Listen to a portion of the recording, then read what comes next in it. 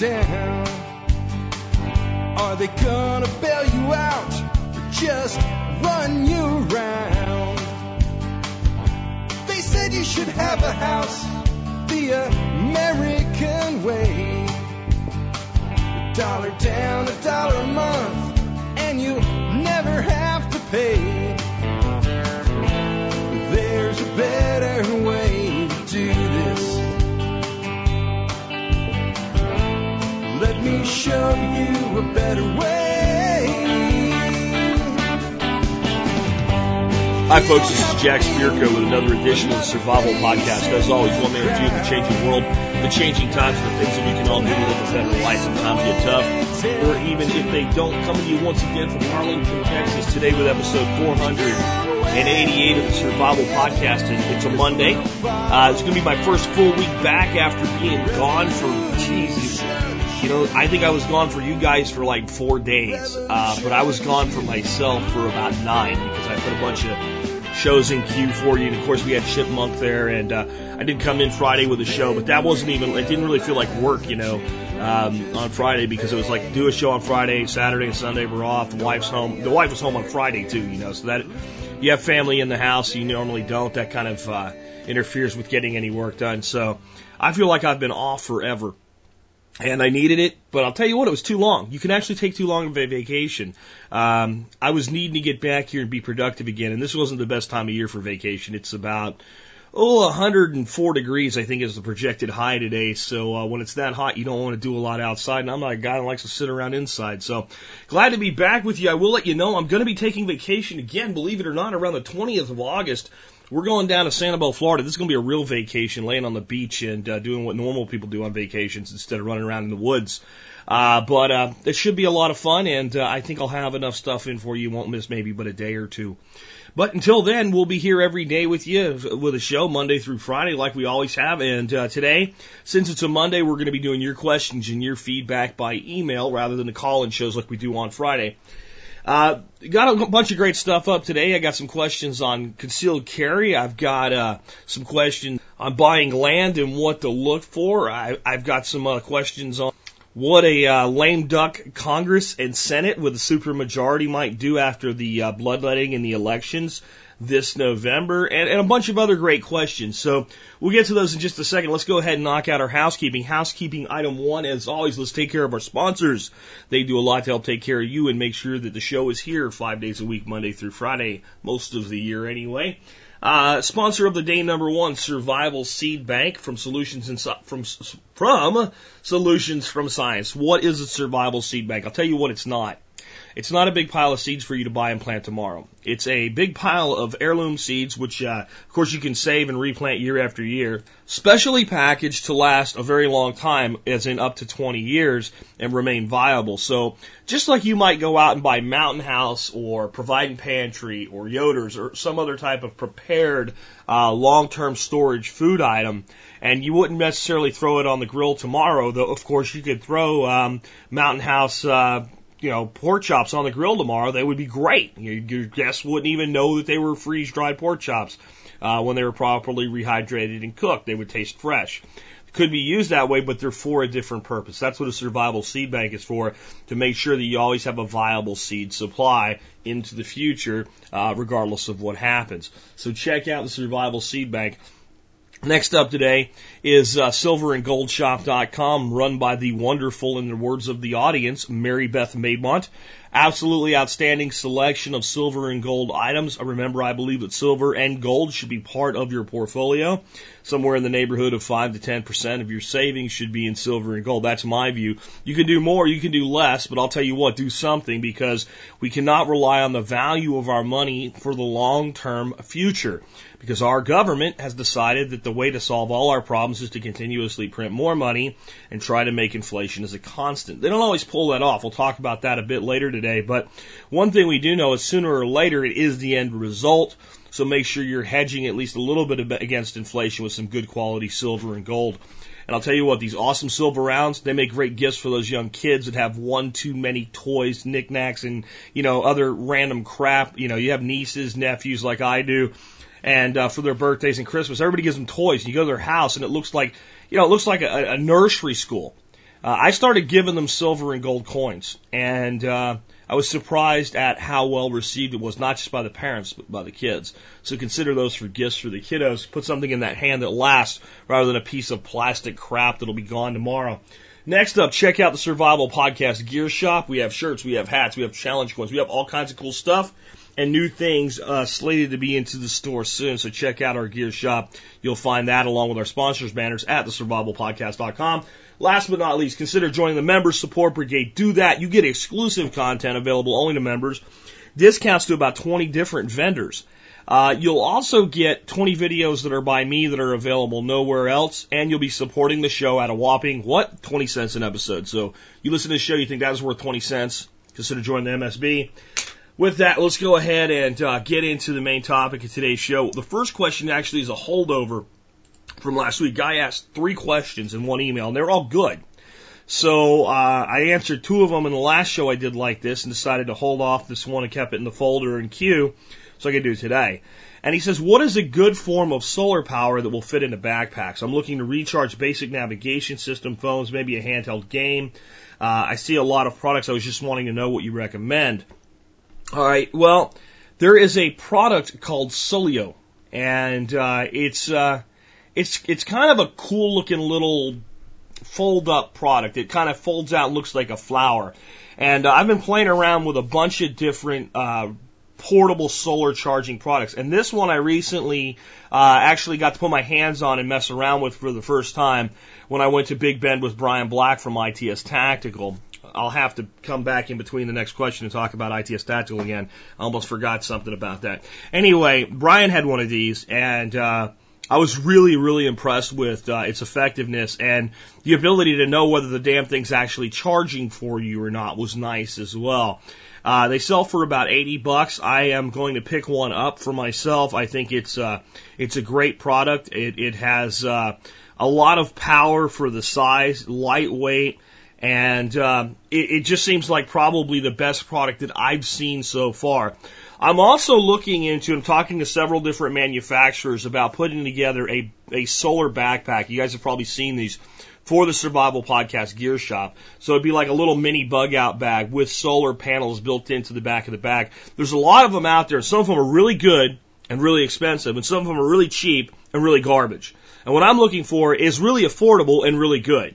And so I'm talking to different manufacturers, looking at wattage outputs, cost, and construction of not just the solar panels and the charging system, but the bag in general. So I'm trying to find something like that for the gear shop.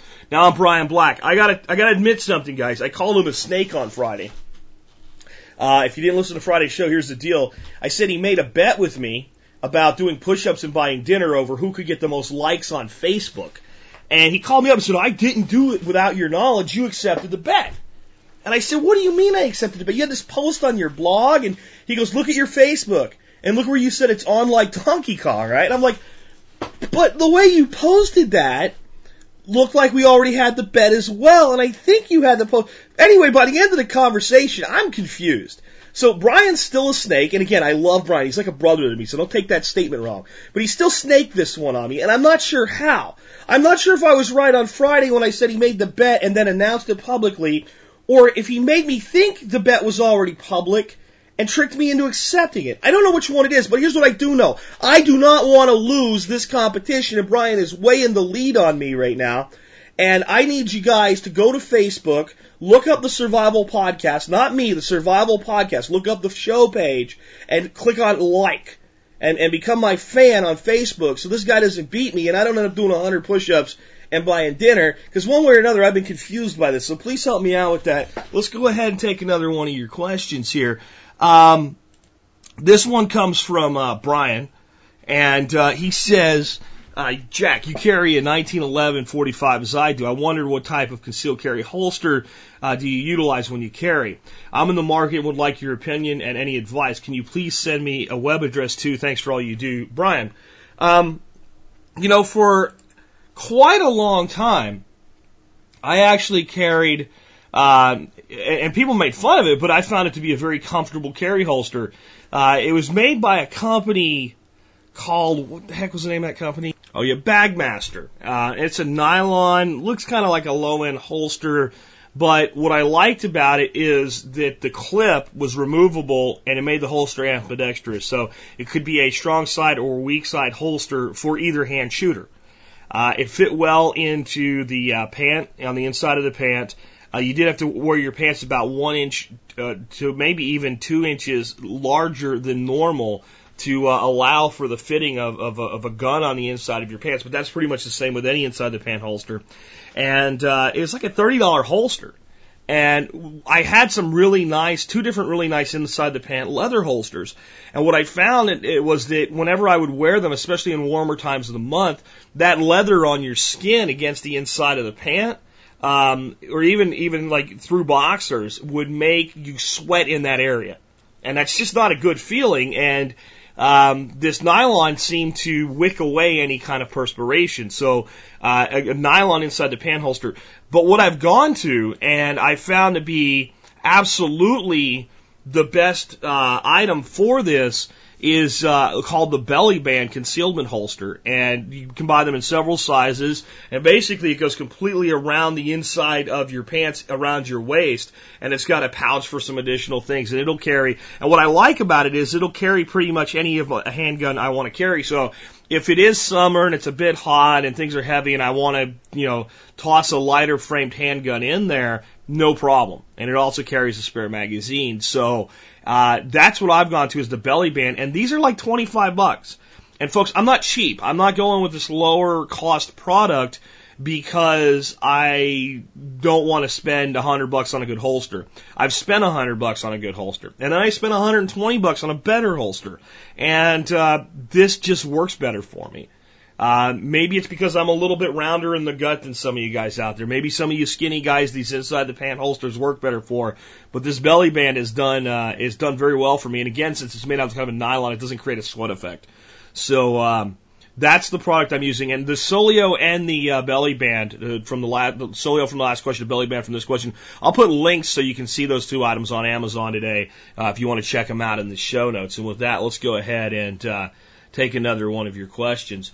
This one's interesting, and I've been getting a lot of stuff recently about something called the velocity of money and why inflation hasn't kicked in yet. And I've been wondering why the surge. So there's something that happens that's kind of unique on this show. I'll get a topic from a person, and if I don't get another topic, if I don't get anything about it again from somebody else, it means it's probably something they just came up with or came across from something old. But when something new surfaces out there in the media, what happens is I get this surge, right? I get like 20 or 30 emails on it in like an hour. And I always know it's out there somewhere. Well, somebody sent this article in and I went, everybody that was asking about velocity of money, this must be where they got it. So let me read a little bit of this to you. And this comes to us from a guy that we'll just call Don, because he doesn't say to use his last name. So that's Don, like D-O-N, not D-A-W-N, like a girl's name. Anyway, it's called The Death of Paper Money, and it's an article that recently came out in the UK Telegraph. Came out actually today, and then all of these emails came in with it today, and all these people asking about velocity of money today. This morning, in fact, but only 1 or 2 actually mentioning the article.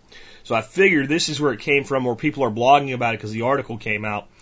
And it's called The Death of Paper Money. And it says, as they prepare for holiday in Tuscany, city bankers are buying up rare copies of an obscure book on the mechanics of the Weimar inflation published in 1974. Here you go. eBay is offering a well-thumbed volume of The Dying of Money, Lessons from German and American Inflation, starting bid $699, shipping free, thanks a lot. A crucial passage comes from chapter 17 entitled Velocity. Each big inflation, whether the early 1920s in Germany or the Korean and Vietnam Wars in the U.S., starts with a passive expansion of the quantity of money. This sits inert for a surprisingly long time. Asset prices may go up, but latent price inflation is disguised. The effect is much like lighter fuel on a campfire before the match is struck. So there's an analogy for you. What they're saying is some things go up in price, and a lot of times there's the price increases in the distribution channel, which I've talked about before, but the consumer doesn't see it because people are holding on to money, so they can't raise prices yet. And continuing back to the article, people's willingness to hold money can change suddenly for a psychological and spontaneous reason, causing a spike in the velocity of money. It can occur at lightning speed over a few weeks. The shift inevitably catches economists by surprise, and they wait too long to drain the excess money. Velocity took an almost right-angle turn upward in the summer of 1922, said Mr. O'Parson. Reichsbank officials were baffled. They could not fathom why the German people had started to behave differently almost 2 years after the bank had already boosted the money supply. He contends that the public patience snapped abruptly once people lost trust and began to, quote, smell a government rat, end quote. I'm going to leave the rest of the article for you to read if you want to. You probably should. It's a good article.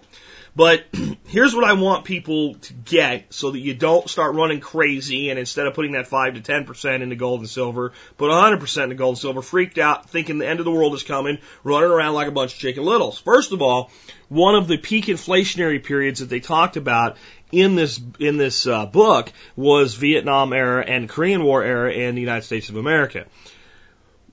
That's not necessarily going to destroy the economy since it already happened twice. We need to look back at that and see what happened. And basically, prices went up. And right now, as I've said before, the entire government and Federal Reserve apparatuses are doing everything they can to try to create inflation. They're begging for inflation. They desire inflation. They need inflation. You think, why? Well, there's a couple reasons. One, if you have inflation, profits for businesses appear to go up. Because if prices rise at the consumer level faster than they rise on the supply level, we increase margin. Even if margin remains constant, so even if I stay with a 10% margin, if I go from selling $1 million to $2 million, I now have 10% of $2 million. Even if the money's not worth as much, it looks good to Wall Street because profits are higher. And we'll take any, see right now, the market is so dead, it's so on its back, everything is so flat, anything that looks good, money just flows into. Anytime a stock reports better than expected earnings right now, anytime any little tiny bit of good news, you see a little bump in the market. Why? Because investors are stupid. Because they chase things. And they run over here, and they run over there, and they run over here. So that's part of it, that inflation in the eyes of government, if it's slow, steady, and controlled, is good. The other reason they need inflation is because of the debt. Let's say you owe $1 million. Now our government owes trillions of dollars. Just say $1 million to make it a number we can all understand. And $1 million is worth whatever $1 million is worth today. If we have inflation over 20 years that runs at the neighborhood of about 2% and continues to build on itself, in 20 years, even if we haven't paid any of the amount of money we've owed, we've only paid interest for 20 years on the $1 million, we still owe $1 million. But because of inflation, the $1 million is worth $400,000 20 years ago. So it's easier to come up with $1 million. So since the United States has this massive debt, if they can inflate the currency, they decrease the burden of the debt. So it's one, to get the economy rolling, and two, because of their own stupidity, they want to devalue their debt through inflation. But they have to control this, because if inflation runs away, then velocity kicks in. Here's what happens. If you get too much inflation, and people begin to lose confidence in the currency, and they don't just begin to spend more because they have more, because prices are higher, they begin to spend more because they believe that the money is best gotten rid of as quickly as possible. It's going to be so bad and prices going up, I'm better off buying a bag of apples today than tomorrow because I may pay twice as much tomorrow as I will today. When that type of confidence is lost, that's when you have runaway inflation. That's when you have hyper velocity of money. That's when it flows. Here's the important part to understand. I need you to stick with me on this because this is important, because it's going to keep you from being misled by every financial guru that claims to know what he's talking about, that wants to sell you something. You have to grasp these things if you want to be in control of your own decisions and your own destiny. There are 3 places that money can be held, and only 3. And there's other places, but big places. And all 3 have overlap. Okay? All 3 have overlap, but all 3 are decidedly different buckets. Bucket 1 is the people or the consumer level. That's the money in your savings account. That's the money, all the money that you're holding that's not invested in a company. Because if it's invested in a company, the company has the money, you don't. You have to sell the stock of the company to get the money back. The money is being used by the market for investment purposes. So it's money you hold. It's money you hold in CDs, cash, and any other way that you're holding money. Okay? It's your basic bank account, your checking account, those types of things. Then there's money being held by businesses. This is the investor's money and the business's accumulated earnings. So if I'm Exxon, right now I have a great big war chest of cash because I don't know what the hell's going to happen. So instead of, drilling new wells, hiring new people, hiring new engineers, innovating new product, innovating new distribution, I'm taking some of the money that would normally go for that goes both from my earnings and from investors that buy stock in the company, and I'm putting it aside, and I'm accumulating earnings. Now, businesses, especially public companies, can only do so much of that. But a private company, subject to approval from the people that are the investors and the shareholders, at the board level, can hold as much cash as they want.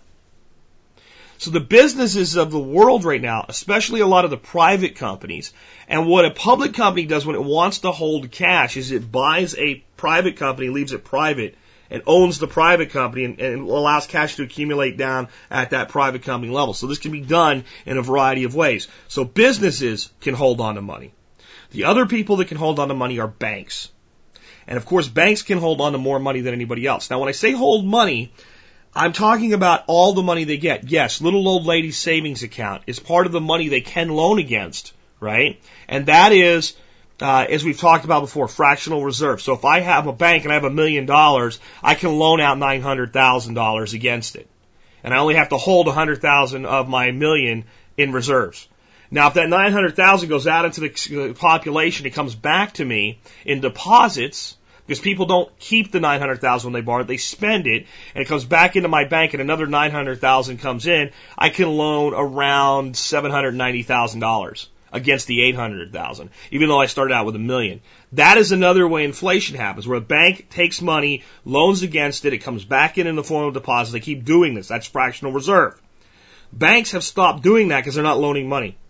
They also get money from the Federal Reserve, either directly at a discount rate of about 0.25% right now, or if they're a smaller bank, they borrow from the bigger bank and they pay an additional quarter, so they're paying a half point on it. The banks normally take that money and they loan it as quickly as they can. That's how banks make money, by loaning it. What they're doing now is they're loaning it back to the government. They're going in and they're buying treasury bills. So basically the banks are holding, for lack of a better term, cash. They're borrowing at 0.25% to 0.5%, and they're buying debt at 4% from our own government, creating an incestuous circle. In our current economy, it's not just consumers holding money, it's not just banks holding money, and it's not just businesses holding money, it's all three. All three sectors are holding on to their money because they lack confidence in the economy, but not the currency. That's what's going on right now. That is a recipe for deflation, or if nothing else, stagnation. So maybe the prices don't go down, but they don't go up either. Everything just stays, and the economy doesn't grow, and it doesn't move. So the Federal Reserve System, print more money, throw the money in, and all the gold salespeople go, hyperinflation, buy gold! And then nothing happens. You look at it and go, what the hell's going on?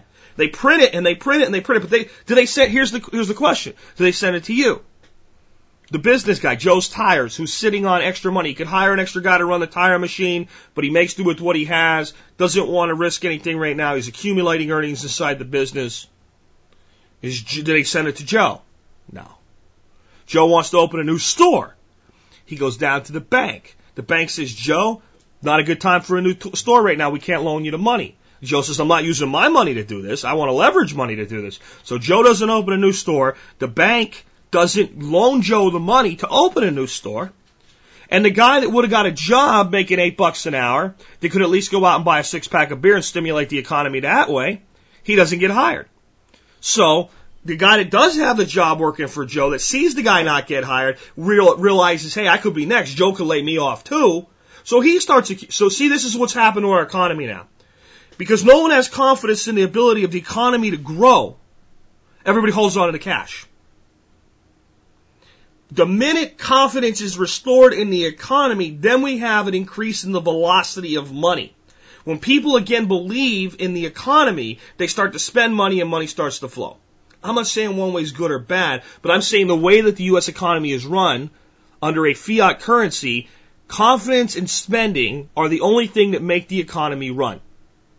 And there's nothing to unstop the money. No matter how much money they print, they can't get it spent because everybody holds it. The only way they could get it spent is to send it to people that will blow it. And when the people that will blow it, which they've done with tax rebates, right? They give all these people that don't pay taxes anyway a big old tax rebate. Then they go out and buy trips to Jamaica or, blow it on a new car or whatever. And what happens? You think, well, that gets the money flow, but it doesn't. Because the money goes into the hands of the smart people that are still in business, and what do with it? They deposit it in the bank and they hold on to it in the form of cash reserves. That's where we're at right now. So velocity of money can increase when confidence in the economy is restored, or when all confidence in the currency is lost. And there are two different types of inflation. One can be rapid but controllable and typical inflation. Maybe it's 2 points higher than normal, like the Vietnam era or the Korean War era. And that's just where confidence comes back and people start spending money. The other kind is where confidence in the currency is lost. That's Weimar. That's Germany, 1920s. That's where people, all this money they're sitting on, they're like, holy crap, I got to get rid of this and get something that's actually worth something for it as soon as possible. So, could we have that Weimar effect? Yes. Could we probably have it in the next year or two? I don't see it. I don't see people so losing faith in the United States currency right now. What it's going to take to do that, because the rest of the world is so tied into us, since the dollar is the reserve standard, is everybody divesting themselves of the dollar. And it's more than just how much, euros or dollars are the Russians holding in their bank account. That's not really what a reserve currency is in and of itself. It's what is the currency based on in the rest of the world. How do people value currency? Right now, the way you know how much a Australian dollar is worth, or a yen is worth, or a rupee is worth, or a ruble is worth, the way you know how much all of this stuff is worth is in comparison to the dollar. It's the international standard. When people start worrying more about how many euros is a yen worth, right? Or how many British pounds is a peso worth? If that becomes the global gauge, that's when you can have a situation where we lose confidence in our currency. I know I went long on this, but God, folks, this is probably the most important economic thing that we can deal with today, is understanding this so that we, one, are prepared for the worst, but two, are a little bit more realistic about what's going to happen out there, and we don't fall for nonsense. We don't fall for all of these people that talk to the prepper survivalist niche that tell you the whole world is ending and everything's going to fall through the floor tomorrow. I'm telling you sooner or later everything could fall from the floor, but I'm also telling you to pay attention so that you can make an assessment of this of yourself. So coming down, one more time summing up before I go to the next one. Velocity of currency is driven by two totally different factors. One is confidence in the economy, and the other is confidence in the currency. You can have a strong confidence in the currency, but no confidence in the economy, and you get deflation or stagnation. You can have a strong confidence in the economy, sort of, but a weak confidence in the currency, and you get hyperinflation.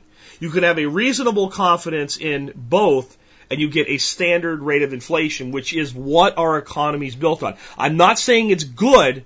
I'm saying it's the way that it functions. And it's the way that it functions into what we consider prosperity, which of course is just the erosion of everything that we own. But as far as what you think of as good times, it's inflation.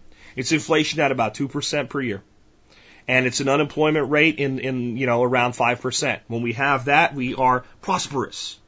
Right? I'm not saying it's good. I'm just saying how it works. So hopefully you understand that better. Let's go ahead and take another one of your questions. Here's one totally different to get us out of that, because I was really into it for a while there. This question comes from Daniel. Daniel says, when buying land for a bug out location, is it better to have a river, a lake, or both on the property?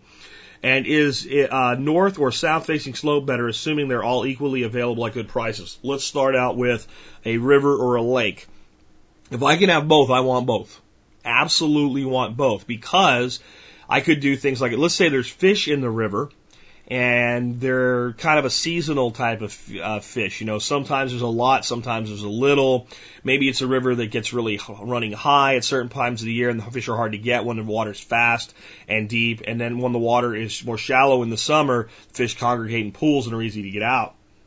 So what does the lake allow me to do? Well, especially a small pond, let's say an acre, allows me to take some of those river fish, put them in my pond. I have nature creating a breeding pool for me, and I have the fish in a confined space, so they're easier to come up with at a different time of the year. So that's why I want both. If I have to choose, though, between a lake and a river, as long as it's a river, it's not like a seasonal creek.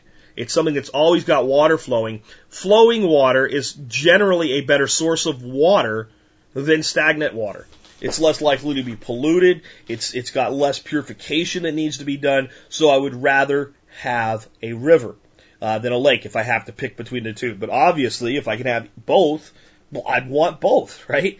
That would just make an awful lot of sense. Now, on the south-facing slope or north-facing slope, 99.9 times out of 100, I would say a south-facing slope. I don't even know where I would say a north-facing slope, unless it was a place where it absolutely never got cold, and I could get a somewhat of a thermal cooling effect by being shadowed by the hill as the sun's lower in the sky. But you know, then you're moving down into the subtropics and tropics where that effect is mitigated. The reason you want a south-facing slope is twofold: because you have greater solar exposure for growing crops, and because as the sun goes lower in the sky during the winter parts of the year, with a south-facing slope and facing your house to the south, with a big bank of windows in the house, you get a tremendous thermal gain, or in other words, you can passively heat your home on a south-facing slope. It's the best overall way to face your home, because in the summertime when you want cooling, of course the sun is high overhead. So since the sun's high overhead, it doesn't really matter what side of the slope you're on. You're getting the sun directly overhead, and any kind of like a patio or a trellising effect that you have out in front of your house, any kind of overhang, creates shade anyway, because the shadows go directly down when the sun is directly up. When you move into, let's say, past the fall equinox and start going toward the winter solstice, and that sun starts getting lower and lower throughout the cooler part of the year, now you have that sun coming in at a much lower angle, coming underneath any type of overhang, hitting those windows, giving you thermal gain. On the same effect on your crops, when you're trying to grow fall, winter, and spring crops, you get a lot longer exposure to the sun, and you can do things, well, let's say, by creating rock outcroppings and planting your crops around those and get thermal gain off the rocks. If you're putting in a greenhouse, that effect is magnified. So you would always want to look for, when you have a choice in the matter, to have a south-facing slope with the house built long ways against the south-facing slope so that the maximum amount of solar gain can be acquired during that time of the year. Here's another question. Guy says, should I pay down my mortgage? His name is Adam. Should I pay down my mortgage when I refinance or hold on to it? In a recent episode, you talked about people with no debt, highly liquid assets, cash and silver, for example, and high equity in houses were best positioned to withstand coming economic failure. I own everything I have except my house. My only debt is a $250,000 mortgage on a house valued at $420,000. I'm about to refinance for a 15-year fixed rate at 4%. Before we go forward, do that. Do that now. These rates are low. They may stay low for 5 years. They may go up again. I don't know. But they're not going down from here. The prime rate, the discount rate is 0.25%. It's practically zero. There's nowhere for it to go down. If you can refinance at 3.9, 4, 4.1, 4.2 right now, and you're sitting on 5 or 6%, freaking do it. Everybody do it now if you can. All right, that's a no-brainer. It will drop my monthly payment by a couple $100. I guess it will. I have an extra $50K in cash I don't need ready access to.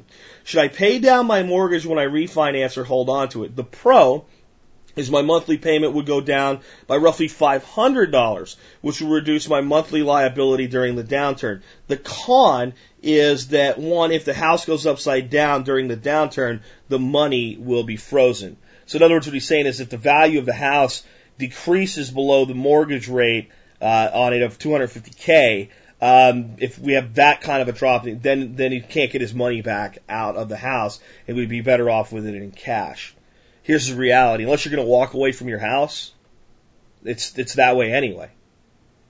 Because if you can't, let's say you refinance for $250, and the house goes down to $200 in value, that's all you can get for it. Well, if you want to get out of the house, if you want to leave, and you have to sell for $200, what do you think? You think the bank's just going to let you walk with the other $50K? If you're going to, you can try doing a short sale and all. It's not easy, folks. Especially with a house with an initial value of $420K. We get into that kind of bloodletting. I mean, so if you tried to sell it for $200, you're going to have to come up with the $50K in the spread anyway. Now, if you're going to walk the house, which, again, I've talked about not doing this out of a sense of honor, but it depends, right? When I say not to walk the house, I'm saying don't sit in the house for 9 months, not pay the mortgage when you could pay the mortgage, pocket the mortgage, and then walk the house. I find that deceitful. But people that get to a point where I just can't make the payments anymore and try to work with the bank and they won't work with them, they say, fine, we're leaving at the end of the month, and they do it. I understand that. I don't like it, but I understand it. But in this case, unless you're going to walk the house in the event that it goes upside down, the $50K is still trapped. You just owe it versus already have paid for it. Makes sense. Now, part of we have to do this, though, is completely mathematical. If it's going to save you $500 a month, right, that's every 10 months, it saves you $5,000. That means in 100 months, it pays itself back. And 100 months is roughly 8 years, roughly. Let me do the math real quick on that so that I'm completely accurate on this. It's 8.3 years. So here's the other way to look at that. It almost takes half of the mortgage to come even. So if you took the $500 that you would send to the bank and send it to your own account, it'll take you 8 years to get back to that $50K that you already had. But at that point, you'll owe far less than the original $50K on the house, because you won't be paying the 4% interest on it. So mathematically, it's right at almost a halfway. If it's 7.5 years, it's a halfway point. So it's right at the halfway point of the mortgage. So here's what you have to ask yourself in this situation: do I plan to stay here? And if you plan to stay there, then it probably makes a lot of sense to go ahead and pay it down. Here's your other option. This is your other option. Make additional payments on the house out of the cash reserves over time, so that maybe if you can come up with a way to eke out an extra $500 a month to go into savings, basically you're keeping the savings at par. Or if you can only do $250, you're only depleting the savings by half the value. What that would mean is that at the end of 8.3 years, you would have $25,000 in savings versus $50, but have reduced the mortgage by the equivalent value, right? That's another way to look at it. This is a choice that I'll leave to you to make. But the way I'll phrase it to you is, if you didn't have the $50,000, when you refinanced, and the house was going to be refinanced at $200 versus $250, would you refinance at $250 and pull $50,000 out? And if you say absolutely not, I would never do that, then not putting the $50,000 against the house is the same thing. This is assuming you didn't have the $50. You're sitting at $200, you're going to refinance, you don't have $50,000 of reserve currency. All right? That's where you are. Would you then, and the bank says, we'll loan you $250 on this and give you $50K cash. Would you take the $50K cash and put it in the bank? Or would you say, no, let's just do the $200. I'm cool. That's how you got to look at it, because the math works the same way. Let's go ahead and take another question. Okay, so this next one comes to us from RG. Raymond. Okay, Raymond says, mini crisis on Friday, 7:30. Not 7:30 is the time, but 7:30 the date. The entire ATM debit network in Austin went down for about 2 hours. Several coworkers were saying things like, what if I need cash? I don't have any cash. There was an air of tension in the room. I just thought this is what Jack and other preppers and the other preppers I listen to have been talking about. I have some cash in my pocket, so I wasn't worried. I do need to get more on hand because the next failure might last more than a couple of hours. Thanks, Raymond. All right, so think about this. This is really more interesting to me about the way people responded to it than the actual mini crisis. Because, 2 hours without ATM machines is not a big deal. You can do it without anything other than oxygen for 2 hours. Or you can do it without food and water easily for 2 hours. Unless you're in Siberia or in the middle of the Sahara Desert, you can probably deal without shelter for 2 hours, right? Without extremes.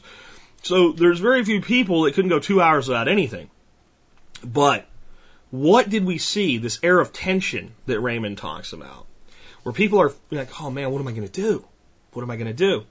That tension is the real danger in disaster. What would have happened if that would have stayed down for a week? Because the power was out and the banks were closed. How much tension would have risen up there? Now let's add some kind of real crisis to it. Let's add something that has the government putting you in quarantine or lockdown due to a pandemic. Or let's add some sort of terrorist attack that's knocked out a portion of the electrical grid. How much tension is there now? How dangerous do the people within the disaster become? And how great does their tension, their concern, their fear outweigh the danger of the disaster itself? It's the mob that's dangerous. It's the crowd that's dangerous. It's the freaked out person that's dangerous. Now, that was never going to happen just because the ATMs were down. I don't want you to misunderstand what I'm saying. Even if all the ATMs went down and no one could take a credit card, as long as the banks are open and people could write checks and go get cash, there'd be a lot of problems. It would really screw the economy royally. But no one's going to freaking launch a mob attack over this, right? But it does show us what's just beneath the surface for people. What's right there at the edge. There is a fine line between normal times and chaos. Very fine, thin line. You know, they say it was the thin blue line is the police force, right? Because that blue line, that thin line of men, you think there's a lot of cops out there, but compared to the 320 million Americans that are out there now, there's not many. It's a very small portion of the population. And that thin line of law enforcement officers stands between chaos and normalcy. They're not the only thing that does it, though, folks. In fact, they're not capable of doing it on their own. They're just not. They're just humans just like us. And when people start being outnumbered 100 to 1, it doesn't even really matter anymore. There's other little thin lines out there that separate normalcy and chaos, and a functioning economy is one of them. Another of them is a reasonable belief in health and a reasonable belief in the ability to feed yourself. See, you wonder why you don't see these like these refugee camps in Africa, like people just beating each other to death for food. That's because they were slowly placed into that environment, or they were born into that environment if they were born recently.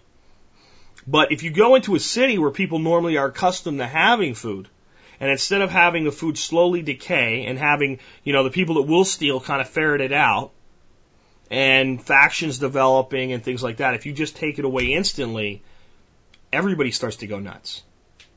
And that's what this Raymond guy was seeing. That tension. Again, I don't want to oversell the tension. That tension wasn't going to boil over because it's just the ATM not working. That's all it was. But the response in the individual was you have that thin line. We didn't peel the line back. We peeled back a little tiny thin sliver of that line, and we looked at what was underneath it. And you know what's underneath it? Fear. And that's what drives all the lunacy in a disaster, fear. As long as people have hope and a belief that things can get better, fear remains contained. As soon as we take that away, fear expands, it becomes all-encompassing, and it comes down, I got to take care of me, my family, and anybody else that I've latched onto and made part of my little group. That's what happens in a survival situation when we're talking about an urban breakdown type scenario versus being out in the wilderness. You're out in the wilderness, you're alone. You're seeking other people. When you're in an urban environment, other people immediately become a threat, either in reality or in your mind. And it becomes very difficult to tell the difference between friend and foe. And that takes fear into the state of paranoia. And once we're into a state of fear and paranoia and a lack of hope, that's when we have complete decay and breakdown of society. And the thin blue line is just walked across. Cops can't control it. People can't control it. Everybody's out for themselves. Makes me think of the new season of The Colony. We're going to be talking about security tomorrow and what I've seen from the first 2 episodes of The Colony. Won't say any more on it right now, but that's what you were seeing, Raymond. And it also makes me think of when I was in Arkansas last week, hanging out at our bug out location. We get a couple channels on a little TV there with the antenna. I climbed up on the roof and mounted up on the roof. And there's a place called Clinton, Arkansas. They were without water for 4 days during like the hottest part of the year. Average temperatures 104 degrees during those days. No water. I get home and it turns out that the city of Weatherford was without water for a couple days. In both situations, the ground is dry, hot, cracked, and moved, and it's busted major water lines. So right in the middle of the summer, nothing really that big going on. Here you have 2 cities totally divorced from each other. I mean, we're talking 400, 500 miles, maybe 400 miles of distance between these 2 places. Very different worlds from each other. Most people in Weatherford probably don't know anybody in Clinton, Arkansas, and vice versa. Both cities probably didn't even hear about the other city's problems. Didn't even know that they were commiserating at the same time. But both cities dealt without water. Now, how simple is it to have some water in your house? And it doesn't have to be, the 2012 end of the world. It doesn't have to be hyperinflation and Patriots the coming collapse. It doesn't have to be any of that. It doesn't have to be Red Dawn. All it took this summer for storing water to pay off was it got really hot, didn't rain for a while. That was it. Now, how often does it get really hot and not rain for a while? Do you know why we didn't lose water in Arlington, Texas, and they did in Weatherford? It's the way the dice fell, man. That's the way the flip of the coin landed this time. It could have just as easily been Arlington as it was Weatherford, or it was Clinton. And it could have just as easily been where you were. It just didn't happen this time to you.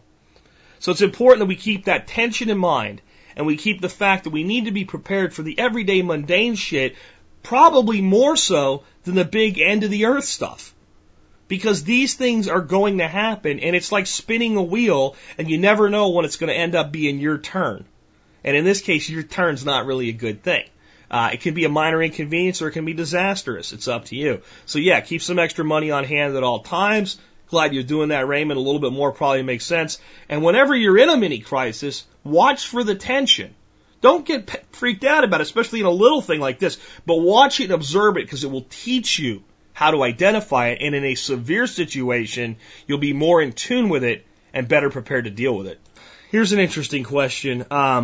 In light of, this comes from Kim. Kim says, in light of the upcoming congressional lame duck session, do you think it's wise to purchase any guns that are considered controversial that we have been planning to buy anyway? Comments. The fervor over worrying about gun regulations has obviously caused a shortage in ammo in some guns.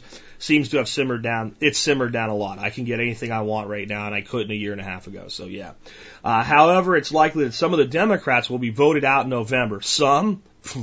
This is going to be a bloodletting like we haven't seen since the Republicans had their bloodlet during the last takeover, and before that was the Democrats getting their bloodlet in '94 under Clinton.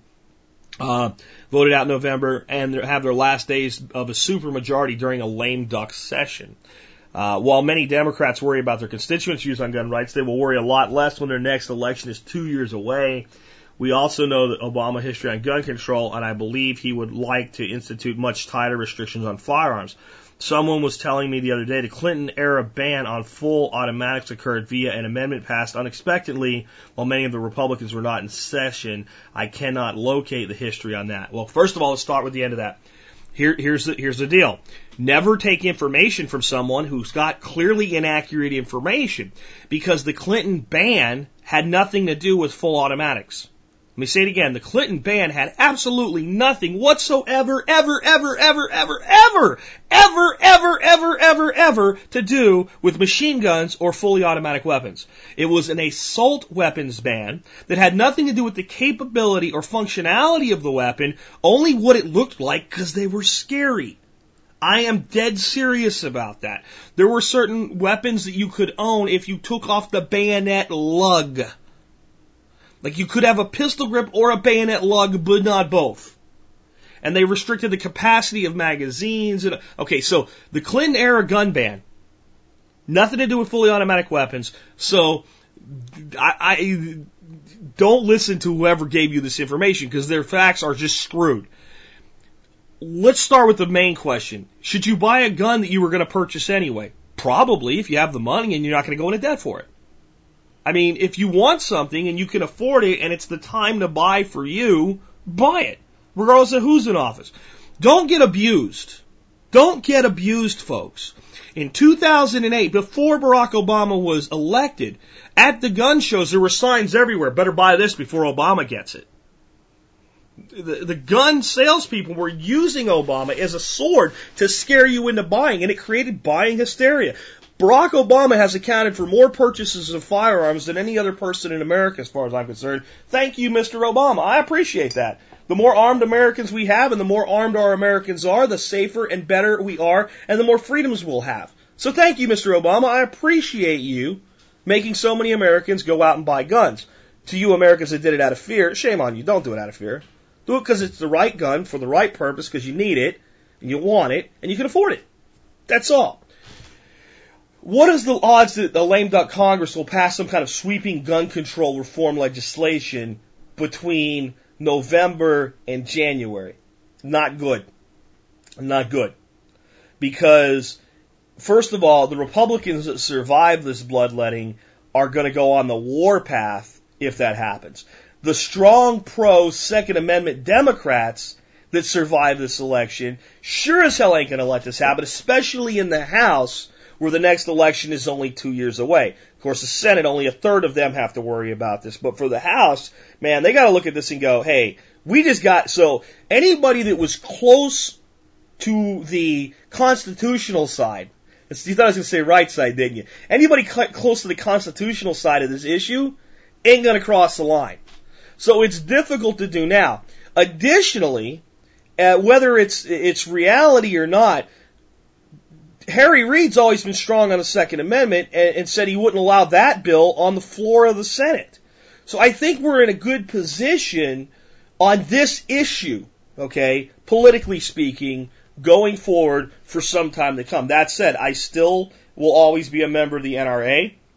I will still always be vocal on this issue. I will still always be vigilant on this issue. And I still know that there's a large portion of our government that wants to restrict all the way to the form of taking away your guns. And there's different levels in between. There's different things people see as reasonable. The problem is the person that is willing to violate the Constitution in the first place, when they come up with a new assault weapons ban, or they come up with a new restriction on weapons, and that restriction is implanted, and it doesn't do anything to the crime rate, they say, oh, we have to go a little bit further. We start going to the world of, of living like they do in England, where it's almost impossible to own a weapon in your own home and be able to use it if you need to. It's one thing to be able to have, I get listeners from England, well, we cannot have a shotgun. I've got a shotgun. I went to the government, I filled the pay, and I have a shotgun in my house.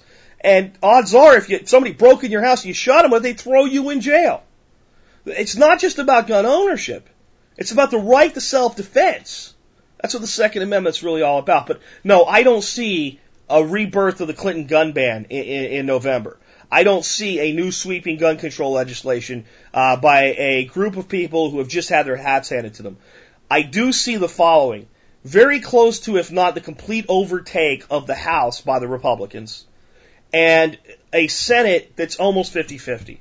It's going to be 52 to 51 on one side or the other.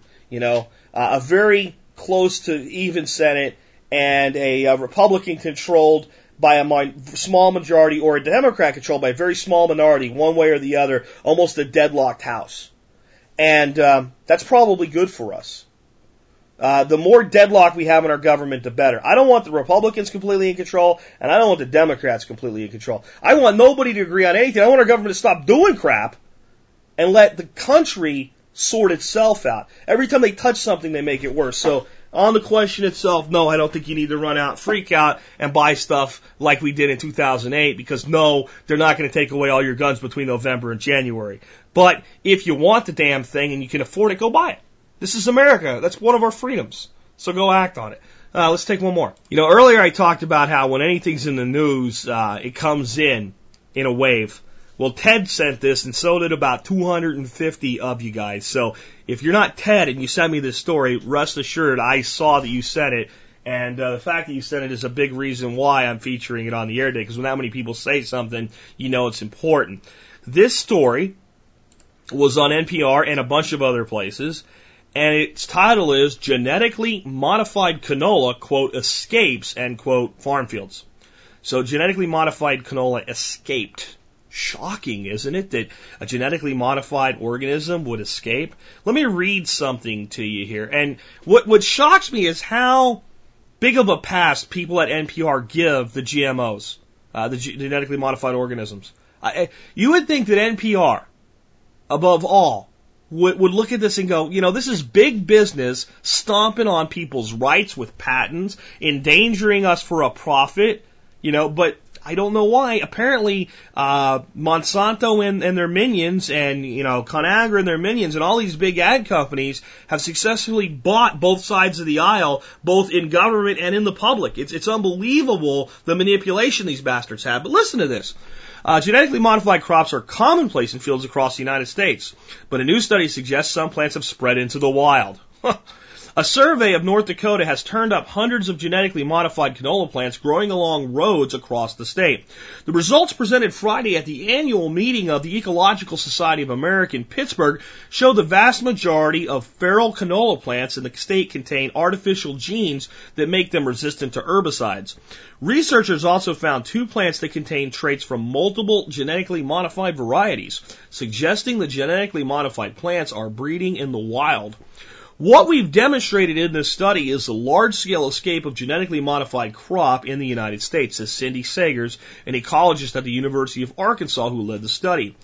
Few scientists believe that the canola plants pose an environmental risk, but the study highlights the ease at which some genetically modified plants can spread beyond their fields. Canola plants are used in cooking oil and animal feed, as well as some forms of biodiesel, and nearly all of American canola is grown in North Dakota. This year alone, the state will plant over 1 million acres of canola, and most of it will be genetically modified, folks. 1 million acres of this crap. Roughly 90% of the plants are genetically modified varieties, like I was clairvoyant there, that can resist 2 types of herbicides, glyphosate and glyphosate. Sagers and graduate students at Meredith Schaefer originally traveled to North Dakota to study the very weeds that the herbicides were designed to control. But perhaps because of widespread spraying, they were having difficulty finding any. I'm going to stop there, and I'm going to leave the rest of this article, which I've read about half of, to you. And there'll be a link in today's show notes to go learn more about it. I'm going to stop there because this gets completely overlooked.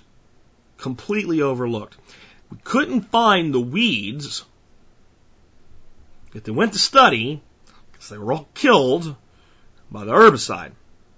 Now, if you keep reading in this article, one of the things you'll learn is they're not really worried about the canola escaping, because once it gets out of the fields and into the wilds of the Dakotas and starts trying to grow wild, it won't have an advantage over the other weeds. Why? Because they don't spray herbicides where these other weeds are. In other words, unless they spray these herbicides is, in a farmer's field.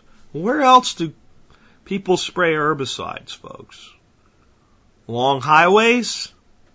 I saw a guy in Plano, Texas, driving around in a truck. Okay? Driving around in a Plano City truck with a little hose, and he was pulling up along the side of the road, and he was spraying this yellow protoplasm-looking crap on the medians and on the sides of the road. He never got out of the truck. He's just driving along. So maybe we don't just spray farmers' fields with herbicides. What we see here is a potential for this canola to get an advantage to become an invasive species. I'm not that worried about that because I do think there is some truth to the mitigation in the article with, they don't generally go out in a wild prairie and spray herbicide on it. So the herbicidal resistance doesn't give the canola a huge advantage there. I'll give them that. Here's what I want to think about though. Some of the plants they found had GMO genes from 2 different strains. That means that, Monsanto's Frankenstein canola and ConAgra's Frankenstein canola commingled and reproduced and made a new Frankenstein canola that had both traits in it. What does that do? And what happens when a normal strain of canola interbreeds with these? What does this do long term? And the summation of the article is the canola is not a threat to anything. Maybe it's not. Maybe I'm overreacting to be upset about the canola because it's canola. It's oil. I don't even use canola oil, and maybe you don't either, and I don't think you should. I'm not a big fan of canola oil.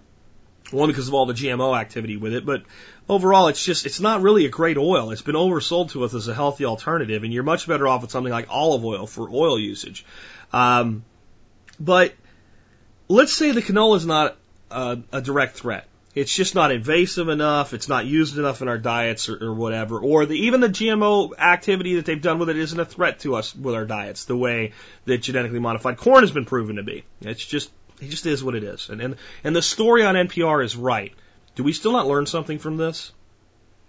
Do we still not learn something from this?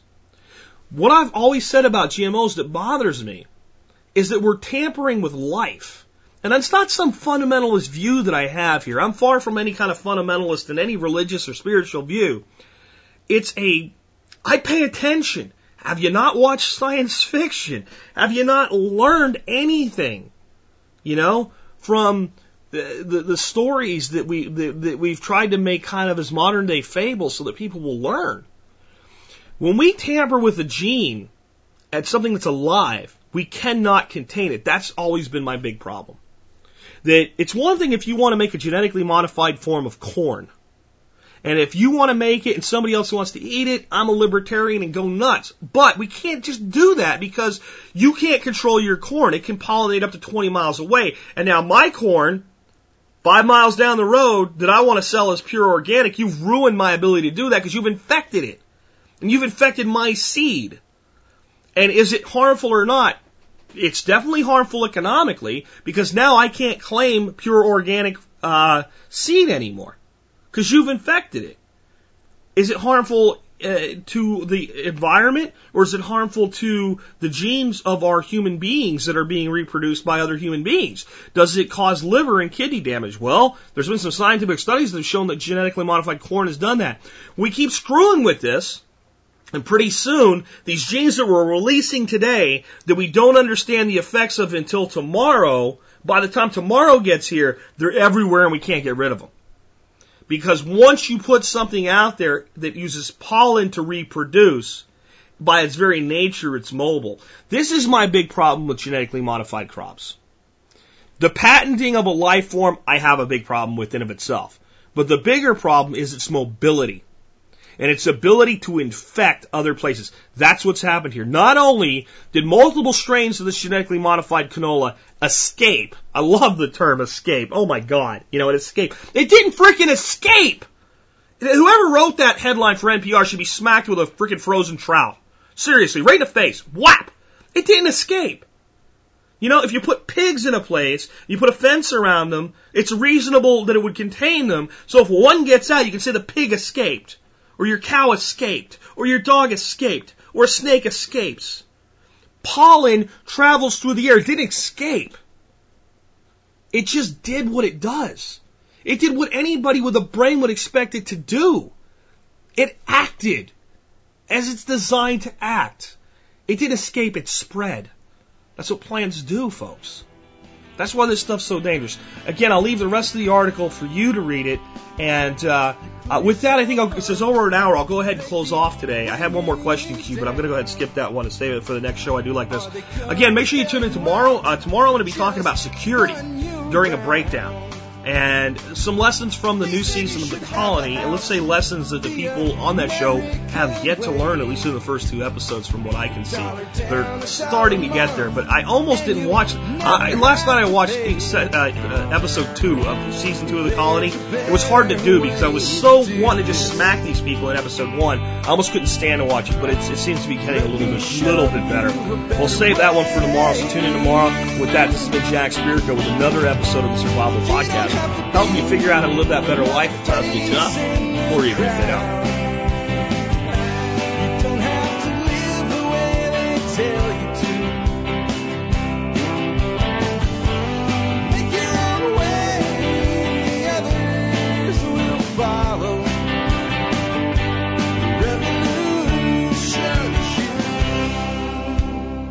The revolution is you.